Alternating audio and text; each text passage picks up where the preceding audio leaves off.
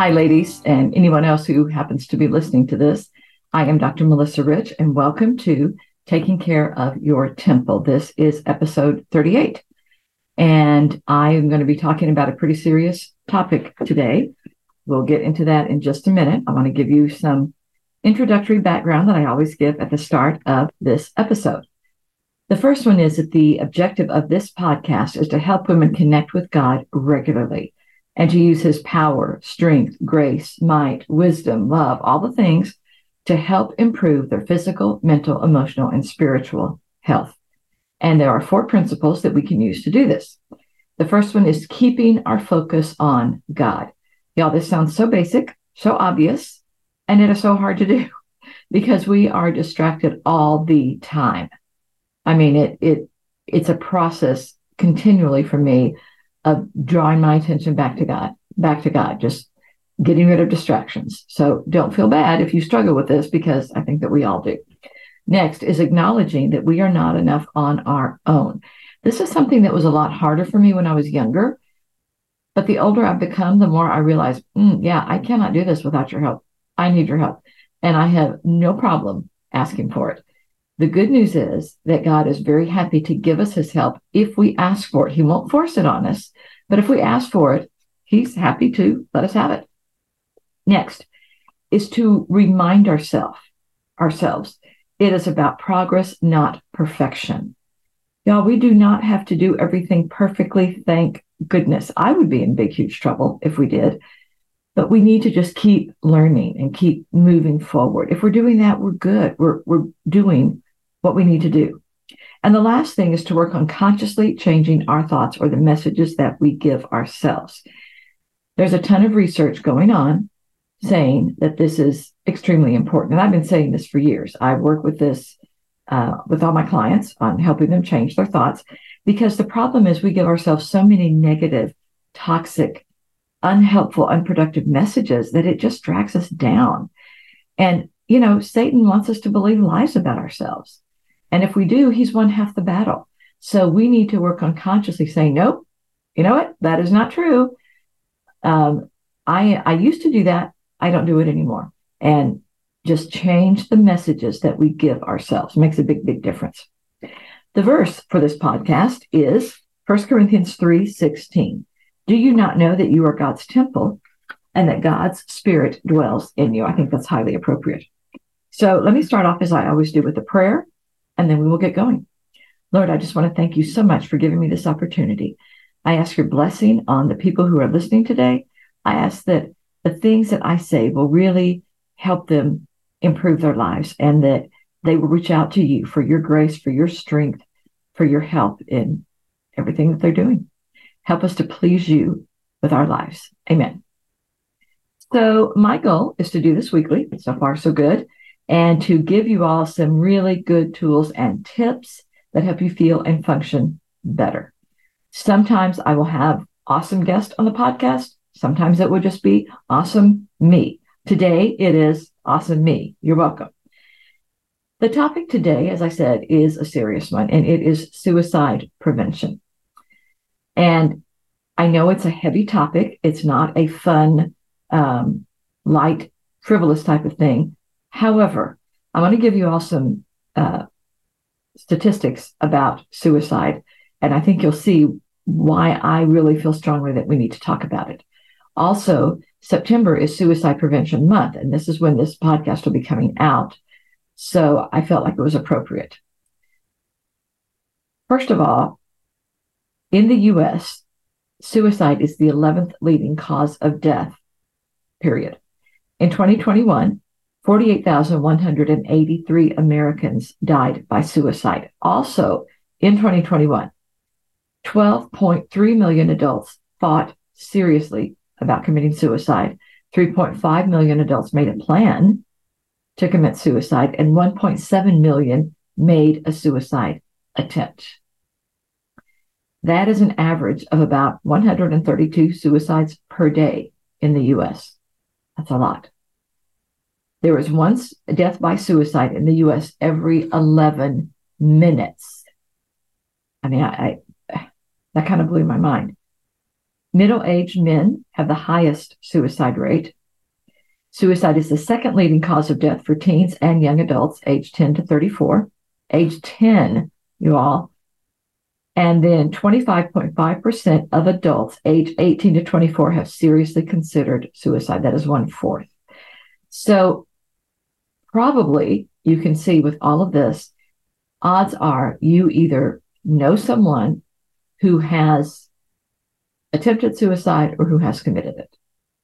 I can think of a couple of people because it's just everywhere. So it is a very timely topic. Sadly, I wish it weren't, but it is. And what I'm going to be trying to do with this is tell you more about it and then tell you some things that you can do if you're feeling suicidal or if you know someone who is. Because as I said, it is highly preventable. So first I want to talk about, I call this Dr. Rich's formula for determining if someone you know is suicidal and then what to do about it. Here's the deal. I've had, because again, family therapist for 28 years, I've talked to people who knew someone who committed suicide, and almost invariably they said, I knew something was wrong. I knew something was going up, but I was afraid they might be suicidal, but I was afraid to ask them. I didn't know if that would make things worse. So they didn't. Well, that's not the way to do it. I'm going to tell you what to do if you think someone might be suicidal. The first thing is do not assume, ask. If you think they may be thinking about ending their lives, don't mess around, y'all. Just ask them directly. So you might say something like, so, Sue, you seemed really down lately. I'm just wondering, are you thinking about killing yourself? Boom, ask. Be direct. Next step. If they say they're not, great. You overreacted or misinterpreted, but that's way better than wishing you had been more aware later on, which is what happens too often. Just apologize.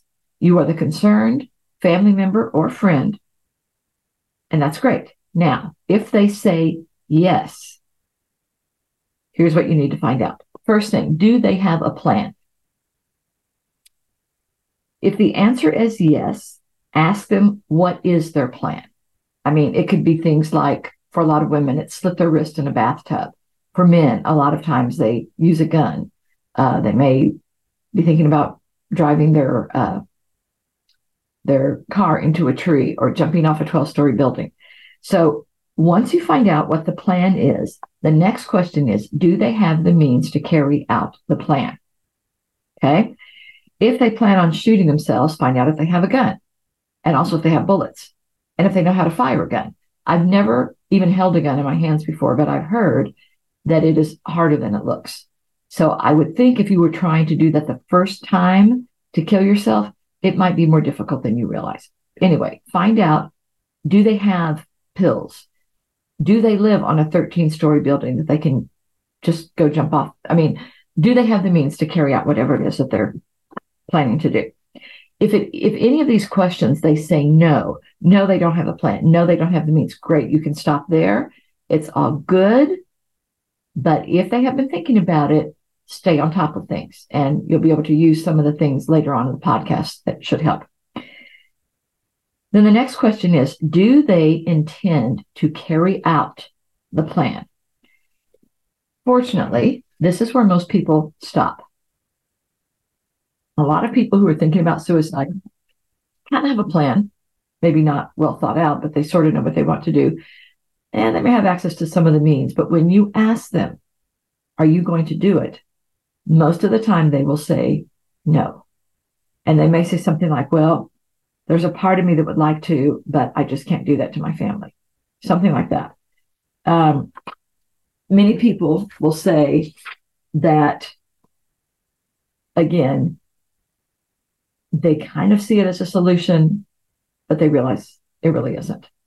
So if they say yes, they have the plan, they have the means, they have the intent, get help. Do not try to do this by yourself. And y'all, I do not care if they had made you promise not to say anything before they started this. This is a promise you need to break. You need to get them help, because if you do not, and they do kill themselves, you are going to feel horrible. and this will haunt you the rest of your life. And they may get mad at you at the time, but the important thing is to keep them alive. If they live to be mad at you, that's a good thing. Now, a lot of people think that, oh, well, I will never have to encounter this. This is just not going to happen to me. You don't know that. I'm going to tell you a true story that happened to my oldest son, David, when he was in college. He was about his second or third year of college. He had been at his fraternity house. They were having a meeting, and they finished. They're walking out to the parking lot, and his cell phone rings. So he answers it, and it's this girl who used to be in a couple of his classes. He kind of knew her. They were friends, not really close. She had actually moved out of state to go to another school. She called him out of the blue to tell him she had just swallowed a whole bottle of pills. David was so stunned that he literally tripped and fell down in the parking lot, which turned out to be a good thing because then the other guys around him realized something was wrong. They gathered around. He put it on speaker. They all went back into the house, the fraternity house, and there were a couple of adults there, the sponsors, and they especially started, trying to find out where she was, what had she taken, getting all this information, and then getting an ambulance there, which they were able to do. Great. Then she calls him back as she's in the ambulance and says, David, they just told me that when we get to the hospital, they're going to call my parents. I don't want them to hear it from a complete stranger. Would you go to my house and tell my parents? So 9:30 at night, David is driving over to these people's house who he has never met to tell them that their daughter in another state attempted to commit suicide. Y'all, I could not make this up. These kinds of things do happen. And fortunately for him, he said one of the things that was helpful is he had a mom who was a therapist, and he kind of knew some things to say to her to keep her talking and to get information out of her. I mean, that did help. So you just don't know when this type of thing can happen. And she's fine, by the way. And you don't know what can trigger it, but it's one of those things that we need to be prepared to take action. So suicide prevention for adults involves a lot of strategies and resources aimed at helping people who may be struggling with suicidal thoughts or feelings. So I'm going to talk about, first of all, recognizing some of the warning signs. And one of the things that I remember growing up they used to say is people who talk about suicide never do it or never try it. Not true.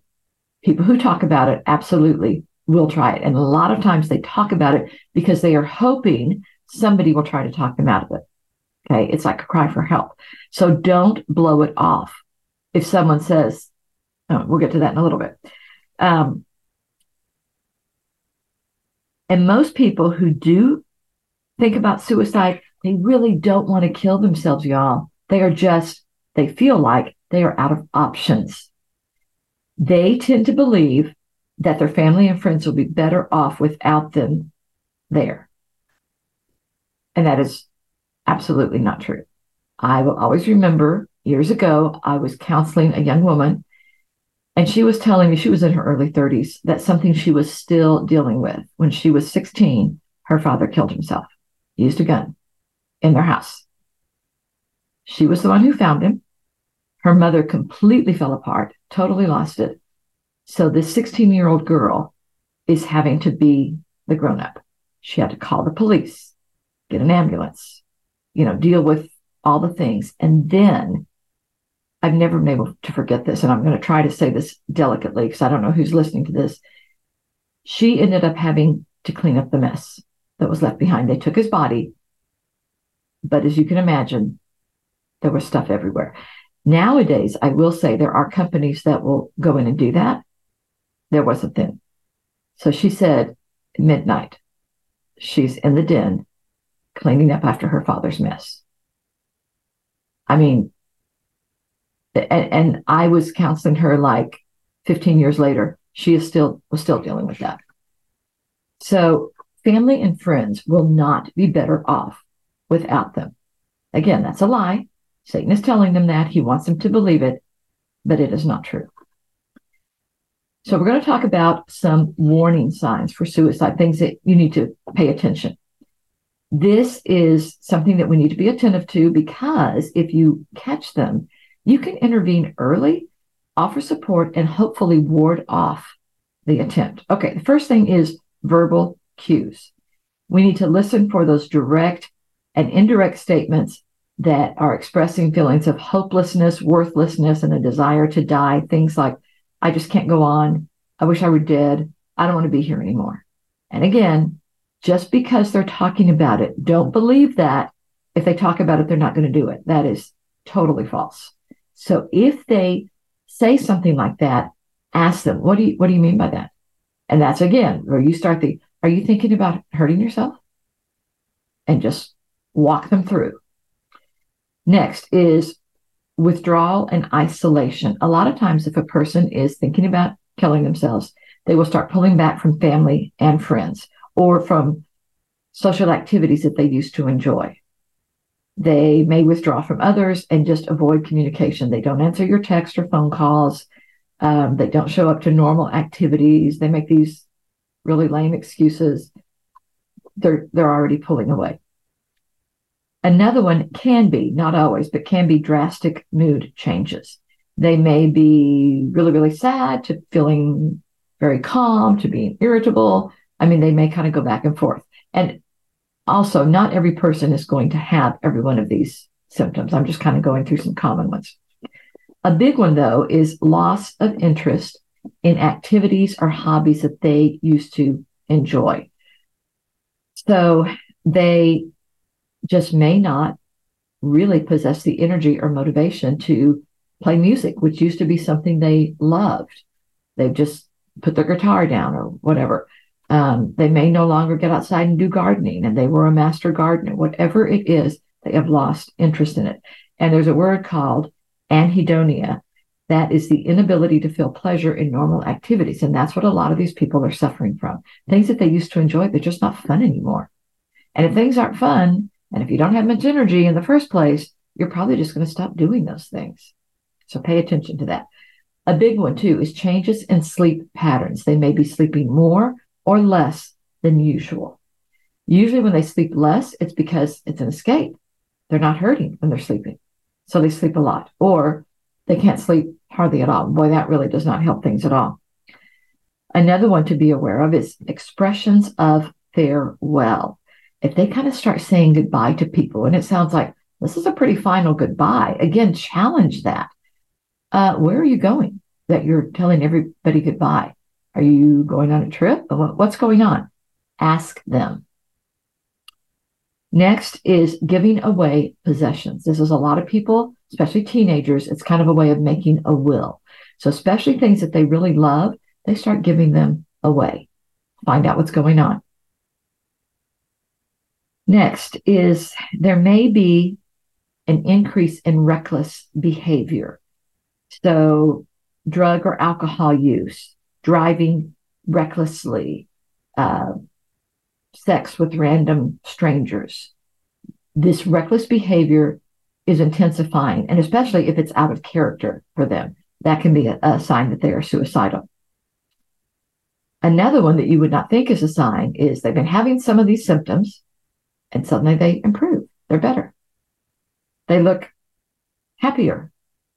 A lot of times you need to be careful because they're not feeling happier. It's just that they've made the decision that they're going to kill themselves. And so now they feel a certain amount of peace. Okay, it's going to be over by tomorrow evening or this weekend or whatever. So be aware of that as well. And then another one to be careful of is they start saying that they're feeling trapped. They're stuck. They can't get out of whatever it is that they're in. And suicide may be their way of getting out of whatever the situation is. So again, those are some of the warning signs. Remember that if people are doing some of these things, does not necessarily mean that they're suicidal, but it probably does mean they could use some help and support. So don't be afraid to give that. Okay, I want to go over some risk factors. These are characteristics or circumstances that can increase a person's vulnerability to experiencing suicidal thoughts or behaviors. So here are some specific risk factors. One is, do they have a pre-existing mental health condition, such as, because those can significantly increase the risk of suicide, depression, bipolar, schizophrenia, anxiety disorders, PTSD, post-traumatic stress disorder, and substance abuse disorder. In the DSM-5, which is the Diagnostic and Statistic Manual, the current one that lists all the emotional and mental conditions, every one of those that I just listed, it will say that suicide is a risk factor for those conditions. So it's just something to be aware of. A huge, huge red flag is if they have made a previous suicide attempt, because they've already done it. They are at much higher risk of future attempts or of actually going through with it. Next is a family history. If they have a family history, a family member who attempted suicide or who did commit suicide, that increases their susceptibility to suicidal thoughts and actions. Well, so-and-so did it, and now they're not here anymore, and they're not dealing with all this. I mean, it can just start sounding like a good idea. And in fact, it's very common to have what they call suicide clusters. And I've seen that before in schools where one teenager will commit suicide and 3 of their friends will as well. So be very, very careful. If somebody that this person knows has already committed suicide, be sure you are there for them, talk to them, help them, because they're more vulnerable. If they have chronic pain or illness, and this just makes sense when you think about it. I've had a stiff neck for the past couple of days. It's not horrible, but it's uncomfortable, and I can't sleep in my usual position because it hurts my neck. So I've been dealing with that 2 days. People have illnesses, they can have them going on for months or years, and I kind of get why you could get to the point where you feel like this is just, I'm done. It's not worth it. So be aware that is a big risk factor for them. Substance abuse is another big one, especially drugs and alcohol, because that can impair their judgment, make this emotional turmoil worse, and it can contribute to them trying to commit suicide. They're not thinking clearly. So their inhibitions are lowered. They can be more likely to do something that normally they might not do.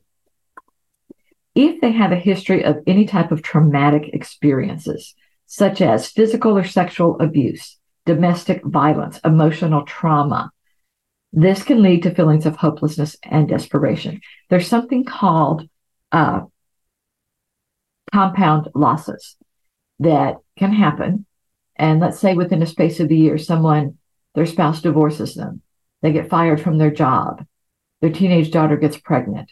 Their house burns down. I mean, you would hope this would not happen to anybody, but I've known people who have had all these major things happen in a period of time, and you're more vulnerable to thinking, it'd be so much nicer if I just weren't here. And honestly, y'all, Christians can be especially vulnerable to this.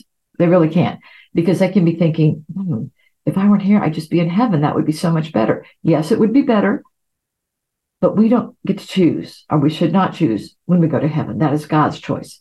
He probably has something else for us to do. We just need to hang in there. And y'all, I promise, and this is what you can tell the person, it gets better. It will get better.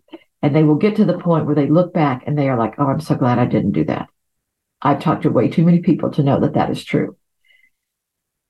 Okay, if they have some loss and grief, maybe somebody they love has died and they haven't been able to really get over that. They've lost a pet. We lost one of our dogs, my sweet little Boston Terrier Bugs, passed away this last weekend. And we were expecting it. He was at least 12 years old. We'd had him for 10 years. And he was a stray, and they think he was at least 2 when we got him. So he was at least 12. The vet had said sometime back, I think he's older than that. But he had health issues. He had cataracts, couldn't see very well, couldn't hear very well. He also, and I didn't know dogs could do this, was developing kind of doggy dementia. He would get lost in the house and couldn't figure out how to get out the doggy door. So we knew that this was a possibility. We were prepared for it. And we also know that as sad as we are that he's gone, I totally believe that I will see him again. I am one of those people, yes, I firmly believe that animals, especially pets who were loved, will be in heaven.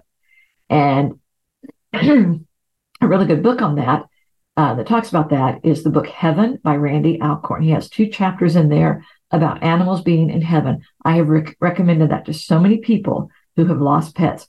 It has been so comforting to me. And when my son and I were talking about that we miss Bugs, he said, you know, Mom, he's in heaven running around with Daisy. Well, Daisy was my other little dog we lost about a year and a half ago. She had multiple health issues, and the vet said, we just have to put her down. She was my baby girl, my little diva doggy. Still love her. I still miss her. But when I pictured that, Bugs and Daisy running around, Bugs without the cataracts, he can hear, Daisy is all healthy, that just brought a smile to my face. And I thought, you know, when I get to heaven, they're going to be one of the first, well, not people, you know what I mean, the first beings to greet me. And so that made me okay. But if if you've had a lot of losses, it can be hard. Next is if they have access to lethal means, even if they don't have a plan specifically in place, if they have a lot of guns in their house or, I don't know, knives or anything like that, if they are kind of impulsive, they can end up doing that, using a gun or slitting the wrist. And here's the thing, too. There are always things around that they can use to hurt themselves with, always. You cannot take everything away. I mean, your car, you can commit suicide by car. So you're not going to be able to do everything, but again, just be aware. And I've known people who have been concerned about someone and said, I'm taking all your guns. You can have them back when you get over this, but I'm taking them. And don't be afraid to do that. That was probably a very good idea when they did that. And then talk about impulsive or aggressive tendencies. These people are going to be more likely to act on suicidal thoughts or what they call suicidal ideation because they're not thinking too far ahead. And sadly, a lot of teens will fall into this category because they are so very present oriented. They haven't lived long enough to know this was horrible, this was awful, but I'll get through it. So, it was a true story that happened to my family. My boys were in third and fifth or fourth and sixth grade, something like that.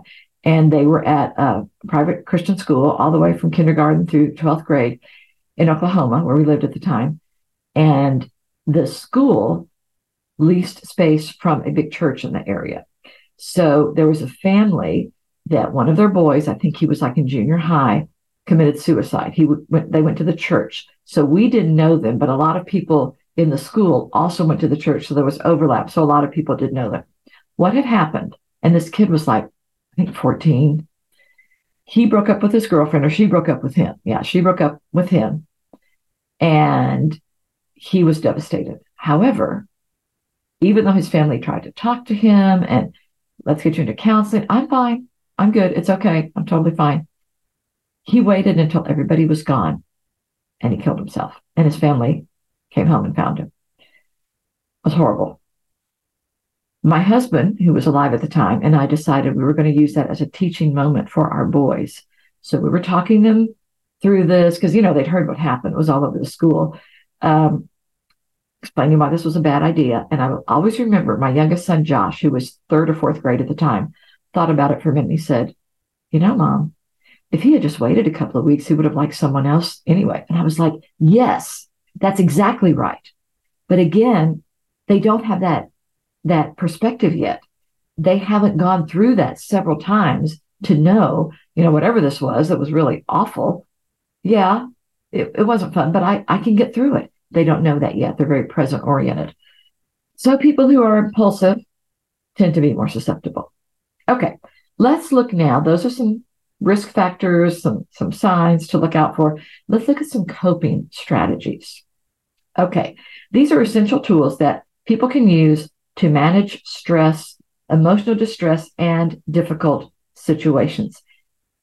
And this is something, y'all, we all need to be teaching our kids how to do. If we can help them develop coping strategies, they are going to be healthier and happier. So here are some specific ones: mindfulness and meditation.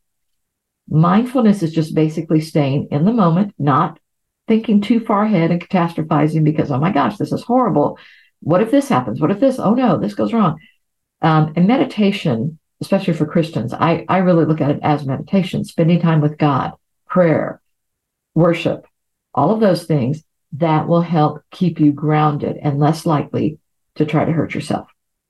Breathing exercises. At Waco Hypnosis Center, every hypnosis session, I go through in the beginning a deep breathing exercise with my clients to help them feel grounded, relaxed, present, balanced. And this is something that I have done for years when I get stressed. You notice I don't say if I get stressed, but when I get stressed, I start doing the deep breathing. And I do it so automatically that I'll have been doing it for a couple of minutes when I realize, oh, yeah, I'm doing the deep breathing because it's just now my automatic response. I promise it really does help. Physical activity.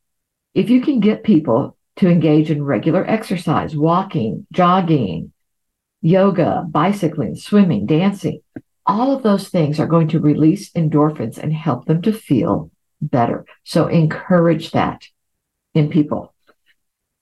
Creative expression. I love this one. Expressing emotions through art, writing, music, cake decorating, carpentry, crafting, gardening, all of these things and others can be therapeutic and can provide a healthy emotional release. It's a really good way of processing through emotions. Another one is positive self-talk. I talked at the beginning of this podcast about how the messages we give ourselves are important. So practicing positive affirmations and challenging those negative thoughts, learning to do that, can really improve self-esteem and resilience. So another thing that can be helpful is seeking social support. And this is usually the last thing people want to do when they're feeling this depressed and this bummed out. But if they can connect with family and friends or support group, this can reduce feelings of isolation and make them feel better. Next is learning some problem-solving skills. If you can learn how to tackle challenges and problems and get through them, you're going to feel better. And it can be simple things like organizing a closet, getting your taxes filed, trading in a car, joining a gym, signing up for exercise classes. When you do things like that, you have this sense of accomplishment. And so you feel better about yourself. So again, if you know someone who's struggling with that, help them. Say, you've been saying you need to organize your garage. Why don't I help you next Saturday and we'll get that taken care of? I promise you they're going to feel better. Is it going to fix everything? No, but it's a step in the right direction. Time management. A lot of times, if they can get themselves organized and set some priorities, it can reduce that feeling of being totally stressed out and overwhelmed so that they feel better and more in control. Relaxation techniques. I love these. Things like taking a warm bath, listening to calming music, practicing progressive muscle relaxation. I can look that up on YouTube if you don't know what it is. It's very easy to do. But things like that just make them feel better. Limiting stressors. Sometimes we just need to really minimize sources of stress in our life, and that can be a really effective coping strategy. So recently, let me back up a little bit. I live in an old house that I rented for 5 years before I ended up buying. Didn't particularly want to buy it, but it was at a good price, and I'm glad I did, the way the market went crazy here in Waco. So I bought the house, but it was an older one. It had a lot of issues. It hadn't been maintained well. One of the things that was really bad was especially the front lawn. I'll get it. It looked terrible. It was embarrassing driving up. I mean, the shrubs were out of control. The grass always looked terrible. The trees were just everywhere. And the problem was I just flat did not have time to do it. I didn't. Plus, I'm not really that much of a gardener. I did remember one time years ago, I was helping my youngest son trim some of the shrubbery. And I have a picture that I almost got several of my fingers cut off because I was trying to scoop out the branches that he cut off, and I went too far and just my hand was just sliced open with the hedge trimmer. So I'm not really the best person to do that. Anyway, so it was looking bad. I was embarrassed every time I drove up. Well, recently, somebody from the neighborhood was going around knocking on doors saying that he did yard work. And I hadn't ever thought about hiring anyone because I thought it's going to be really expensive. I can't afford it. So I just said, well, how much would you charge? And he looked everything over, gave me an incredibly reasonable price. And I was like, sold. Okay.